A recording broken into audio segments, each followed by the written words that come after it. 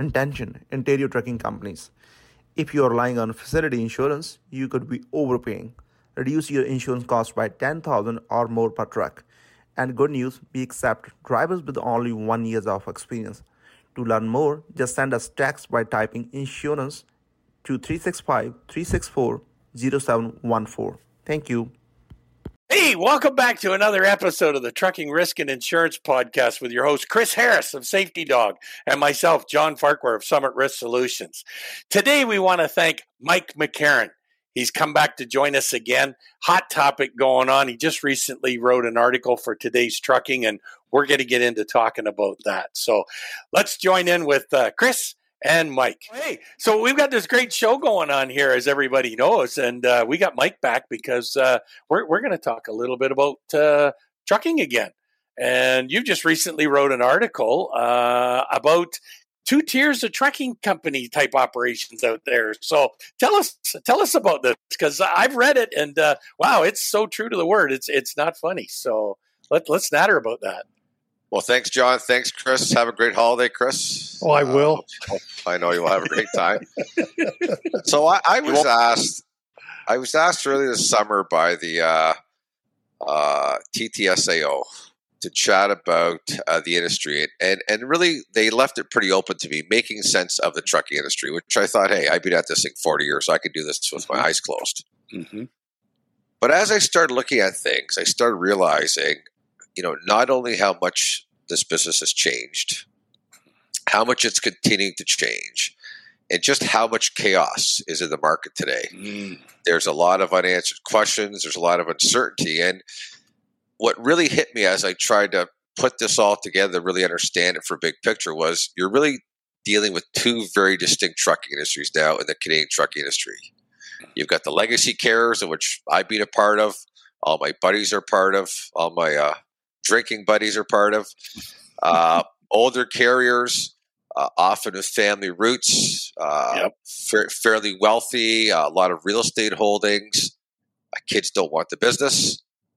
Kids all have Ivy League degrees. Most of them don't want trucking, and frankly, they're selling in droves. One of the business I'm a director, Left Lane Associates, we're selling legacy carriers every month. And the thing about them is that there's very few Canadians, traditional Canadians, starting trucking companies today. It's just not happening. Yeah. I couldn't name one in 20 years. Yeah. Conversely, you've got to fill that gap. You've got a group of newcomers, whether it be newcomers to trucking, newcomers to Canada. I saw this trend starting about 15 years ago when I still owned MSM Transportation. We've all seen it grow. I don't know the exact numbers, but they were staggering how many new trucking companies started during COVID. Most of them by newcomers. Yeah. They operate very differently. They operate in different markets. And I think the thing that's most ironic to me is they actually are direct competitors, because the legacy carriers, they dominate the top 100. Their subsidies dominate. They're known to be the safest operators. And their customers are contract customers. They go direct to customers. You look at those contract customers and the threat levels. Yes, other legacy carriers are providing threats, but the biggest threats coming for legacy carriers is actually freight brokers and third parties. Yeah, big powerful ones who thrive in the newcomer market. The newcomer market almost exclusively services a third party market, which is direct competitors to legacy carriers. And that's what I find to be very, very interesting in this. Can you explain the threat of the load broker? I'm not quite clear on that. Well, the load broker business has evolved into big business. These big, massive 3PLs, they have scale, they have technology, they have visibility all throughout the supply chain. They have bells and whistles. They have direct sales force, and they're big. There's I don't even know how many brokers are in Canada, but the reality is there's a lot of big, powerful brokers now. You have some. In fact, this is what's really ironic. Some of the largest brokers are actually hiding behind the brands of legacy carriers. So it's every one of them has got a massive brokerage department hiding under their brand. So. these third parties rely on newcomer carriers. And I'll give you a live example. I resigned from Left Lane. I still own the company. I'm still in the board of directors, but I resigned because, frankly, it was just too much work for me. It was all the things I didn't want, I was getting again. So I passed it over to my partner, and I started a freight brokerage business, in essence, with my son, Patrick. And you think to all the contacts that I have in trucking, I don't think we've moved one shipment with one of those carriers, a legacy carrier, because it's just that the rates are higher. They don't really relish freight brokers' business, and that's okay. But my point is, without newcomer carriers, it would be very hard to be. It would be impossible to be in business as a third party. Mm-hmm. Mm-hmm. And is there a downside to using newcomer carriers? Well, they can be interesting to deal with. That's for sure. They have some different business practices. Not as savvy. I got to be careful what I say, but we do use it. But it's definitely interesting. But there's no downside other than you've got to kiss. No different than when I started MSM. You have to kiss a lot of frogs to get the prince. Mm-hmm. So there's a lot of really good newcomer carriers, but there's a lot of real bad newcomer carriers too. Mm-hmm. No different than when I started MSM, 30 years ago. Well, the reason I was asking, you'd mentioned legacy carriers, and a couple of times linked to legacy carriers was safety. You'd said, safety and legacy carriers kind of in the same sentence. And when I hear you talking about the newcomer carriers, that word wasn't uttered. And of course, you're talking to two safety guys. So right. I pick up on that, and I'm wondering, are the newcomer carriers struggling with safety? Or was that just my imagination when I picked? Am I trying to make things up that aren't really there? No, I don't think you're making. I don't think you're picking. I think you are picking up on something. So I don't think that you can actually get stats by who's causing the accidents, newcomer carriers, legacy carriers. But I think that it's pretty obvious that you can make a correlation of the fact that the highway stats are suffering. The numbers are trending in the wrong direction. Mm-hmm. Number of fatalities per truck accidents, number of accidents with trucks. And I think a lot of that does point to the newcomer carriers, because I think that in a lot of cases, they're not as experienced. Often they don't have the balance sheets to fund safety programs. Mm-hmm. I think a lot of them are playing the short game because they're brand new. And frankly, I think a lot of the problem is starting with this notion of, in Ontario, for example, where a truck driver needs to be trained for 103.5 hours. Now, whoever came up with that number, I'd love to hear that. Yes, but I get the sense that people are just being trained long enough to get their license. And I've had several instances with large distribution centers. They actually have shunters on staff full time because a lot of the newcomer carriers or drivers can't back the truck into the yard. So I think there is a direct correlation, Chris. That's just instincts and the math. And I don't think anyone's going to say what those numbers are, but I do recall seeing something in that Toronto Star expose from the OTA that the number of incidents with newcomer carriers is far higher when the trucks get pulled over. The number of incidents. I got to be careful because I don't have those stats. To me, it makes sense because, as you said earlier, they don't have the newcomer carriers just aren't as experienced yet. And it's like anybody. If I got a new trucking license, I might have more crashes than an experienced guy because I'm not as experienced yet. Well, the same thing for management of a trucking company. When you're new, as you said earlier, maybe they're watching the bottom line a little tighter and just don't have the resources to do everything that the legacy carriers can do. Yeah. I agree 100%. Yeah, I agree. I was going to say I can add to some of that because I go out and I see a lot of motor carriers. I do a lot of risk evaluations on behalf of different insurance companies as well as motor carriers themselves. And probably two aspects that I'm seeing quite frequently in the new entrant market is you're seeing a fella or a person who has maybe been an owner operator for a motor carrier and decided, hey, I want to start my own business, and now they're 100 trucks, and it's only taken them a few years because the opportunity's been there. The unfortunate aspect is that person only has the knowledge of an owner operator, not of the exact rules. And I was a safety professional, director, whatever it be. And they realize I've got to hire some people, but they're not hiring qualified people because, well, that costs a lot more money than just hiring a body to put into that role.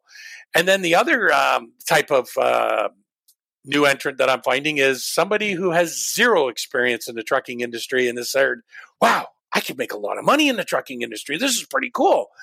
I'm seeing IT people come together and start trucking companies and have diddly squat for transportation experience.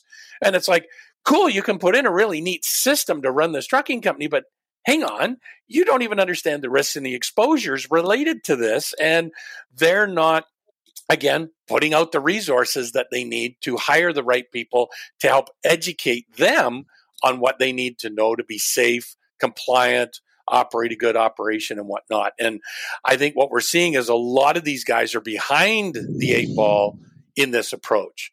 And the focus seems to be, I got to make money. I can't hire somebody till I make more money to pay for that person. And then it's like, hey, you know what? We're making good money. We haven't had any issues. I don't think I need to hire that person right now. We'll wait till something happens. Well, by the time something happens, now it's too late. And we should have hired somebody long ago. So because once we have one problem, we have another, and it just snowballs from there. It would be interesting.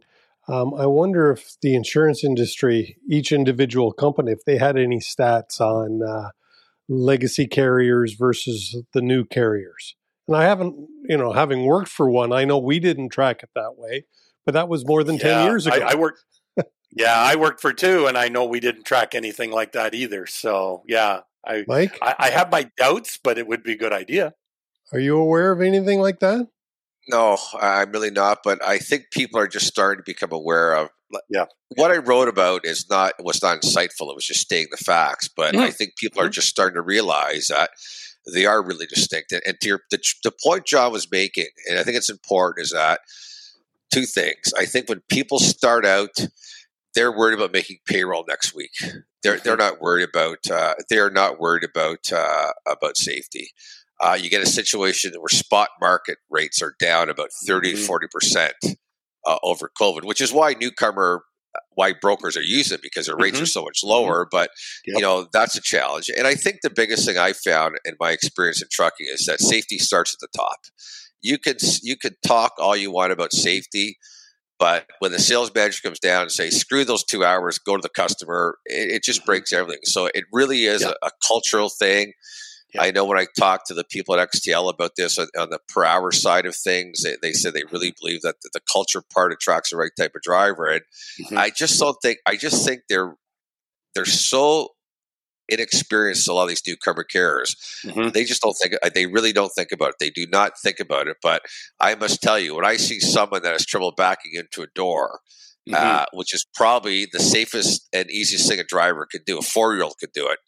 And I think of these drivers barreling down the Highway 401 there around Kitchener, where it's all construction, and it's yes, wow, yep.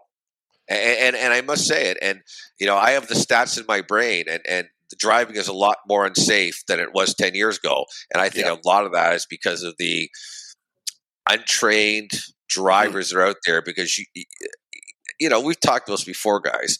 You have to go to the 4-year apprentice to learn how to frame a house. Yeah. So you fall off the ladder, you get a concussion. Big deal. That's the worst. You break it.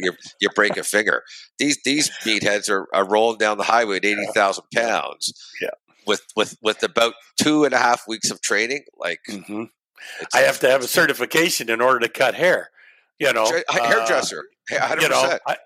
My teammate his wife is a hairdresser, and he goes, she's got to have more qualifications than I do to have my A license for my commercial driver's license, which is ridiculous. So, yeah. Well, and to kind of touch on what you were talking about, things have changed a lot in the last 10 years, 15 years. The congestion on the roadway is horrendous. And it's not just trucks, it's cars as well.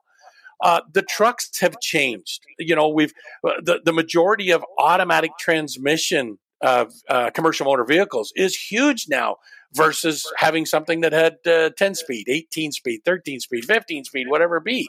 I was always a big fan of the manual transmission just to help you better understand how to pay attention to what's going on in this vehicle. Well, now they're so easy to drive. They're like driving a Toyota anymore, just a regular car. So a lot of guys, I can drive my car, I can drive that truck. And now, unfortunately, their concentration is not there as it should be. Well, and to that point, I think what's happened as well with this, with the OEMs struggling to I guess, larger computer chips, but so far behind orders. Trucks are staying on the road way too long now. Like what would have been deemed junk 10 years ago is still on the road now. You can't get equipment, and the number of trucks I see held together with bungee cords and duct tape is just appalling, and that combines to it because the new trucks are built for safer with the alarm systems and the warning, and they make it a safer truck, and the old trucks are that should have been scrapped years ago are now hauled, and a lot of them are by newcomer carriers because that's all they get equipment on. Yep. Well, yeah, I mean, it's easier to finance an old piece of junk than it is something brand new, and you can't get the brand new one. So, and then I was going to say, add to that your older equipment, so you're cutting back on getting newer equipment or maintaining it properly, which goes right into sync with I'm not training my drivers as thoroughly as I should be. I'm, as you said, Mike, 103.5 hours. I'm hiring them out of school, putting them in a truck, send them down the road. So the new carriers today are not putting the commitment forth that they need to match the level of legacy carriers as to what they've done. And I know I've talked to many carriers. If you want to be as successful as those legacy carriers, you've got to invest in yourself and your people. 100%. You have to play the long game, 100%. And it's difficult because you don't want to cast broad brushes because there's a lot of good newcomer carriers that are safe operators. But I think we're talking the majority here and not trying to paint with one brush. But there's no doubt that the correlation between a more dangerous road based on the stats and the number of new carriers being started both in Canada and the United States is staggering. And everyone was trying to get onto this pandemic. We're going to need trucks, and trucks are always going to be full. And, the market always corrects itself. And you're seeing that already. As I said earlier, the spot market is down, 30-35% from the heyday of the pandemic. Yeah. It's crazy. I mean, I did driver meetings over the weekend, and I always go back to the terrible tragedy of Humboldt. And, I think it's an industry sin in Canada at the moment that, what is it? I think 4 provinces now have some level of mandatory training for tractor trailer work, and the rest still have nothing. Nothing. Yeah. And yet 16 people lost their lives, and nobody or very few people have changed. Yeah. Well, and unfortunately, going with that, I'm seeing a trend where new entrant carriers are trying to, I'm going to say it, they're trying to cheat the system because they're trying to operate out of those provinces that don't have those controls in place. The mandatory entry level training. They're trying to shortchange the aspect to try and save a couple more bucks. So you're trying to shortchange a week, 2 weeks of training. Yeah. Literally. Yeah. Well, and they're not realizing the money that they can save. If you took into account the number of crashes you've had over the course of a year and said, well, hey, if I could save 10% of those, that's how many deductibles, add some training in there. That'll more than pay for it. Teach you guys, big thing. We've talked about this together, the three of us, pay packages. Change the pay packages, and you'll change the driver's mindset and attitude as well. You'll end up with a safer driver in the end. The per hour model, the per mile model could be, I believe, the biggest contributor to unsafe roads because huge. You're just chasing miles. Find me another job like that, frontline worker. Yep. Who can't get a mortgage because they can't prove what their salary is. If we have a bad winter, lose 15, 18 days of snow. It's and there's a lot of carriers doing things to downgrade the impact, but I don't understand that at all. I really don't. We've known there's been a shortage for years, and we keep trying to do the same old things and same old things, and it's not working. And you know, the problem is because of that, there's a whole other type of driver coming into it, and a lot of that I think is being created by the not paying people the money, the quality people you need, and the money that they deserve for that job. Yep, exactly. I just wrote an article today, and I refrained from putting this into the article about the employees and federal Canada paying or making employers pay 10 sick days a year, I believe it is. And CTA is not fighting it. They've asked for a postponement of it as it will negatively impact the trucking industry. Mike, you're much closer to the trucking industry than I am. Can you explain how that might impact us? Because quite honestly, John and I were having a conversation. I said, John, I thought this would be a great thing for our industry to better treat our employees. And I was surprised that CTA came out against it. I'm not sure the rationale, so I've got to be careful commenting on it, but certainly anything that we can do to improve the job of truck driving is going to attract drivers. So that's the part that doesn't make sense to me. But and as I said, I've been away for a couple of weeks, and this has been a real hot button the last 3 weeks. But it doesn't make sense to me because to me, it's the working conditions on top of the pay. So not only do you not get paid when the wheels aren't rolling at no fault of your own, you also miss every birthday party, every hockey game, every ballet concert, every play your kids in. So to me, things like that, not having those compound the problem. And I don't understand the rationale behind it at all.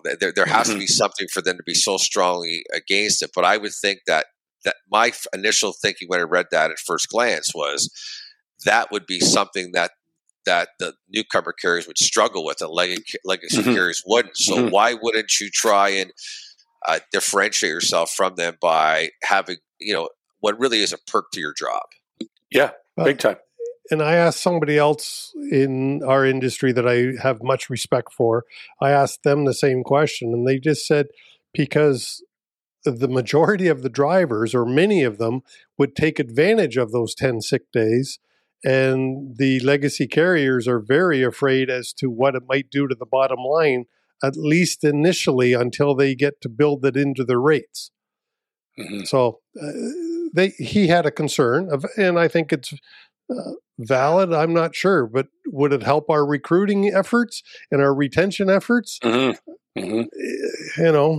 See, my take on that is, if you're worried about people taking advantage of it, they should be working for you. And that's it's casting everyone with sort of this same brush. And of course people take advantage, and of course it's going to cost you more money. But if it can help fill, how much money does it cost you to have a truck parked against a fence? How much money does it cost you to say no to a customer because you can't get drivers? And I don't think there's just a magic bullet that's going to that's going to solve this, but it's all these little things. And they've been talking about this for years. And it's just one of those things that is hard to make sense of, because we've known this is a problem for years, and the current system's not working, and it's not going to change. And frankly, I think that's brought on a lot of this pressure from newcomer carriers, because they said, hey, we've got an opportunity to do some things here, whether it be illegal or not. I'm not certainly going to comment on that, but this whole economy, this whole other industries evolved, I think, out of their willingness to do things that maybe legacy carriers won't.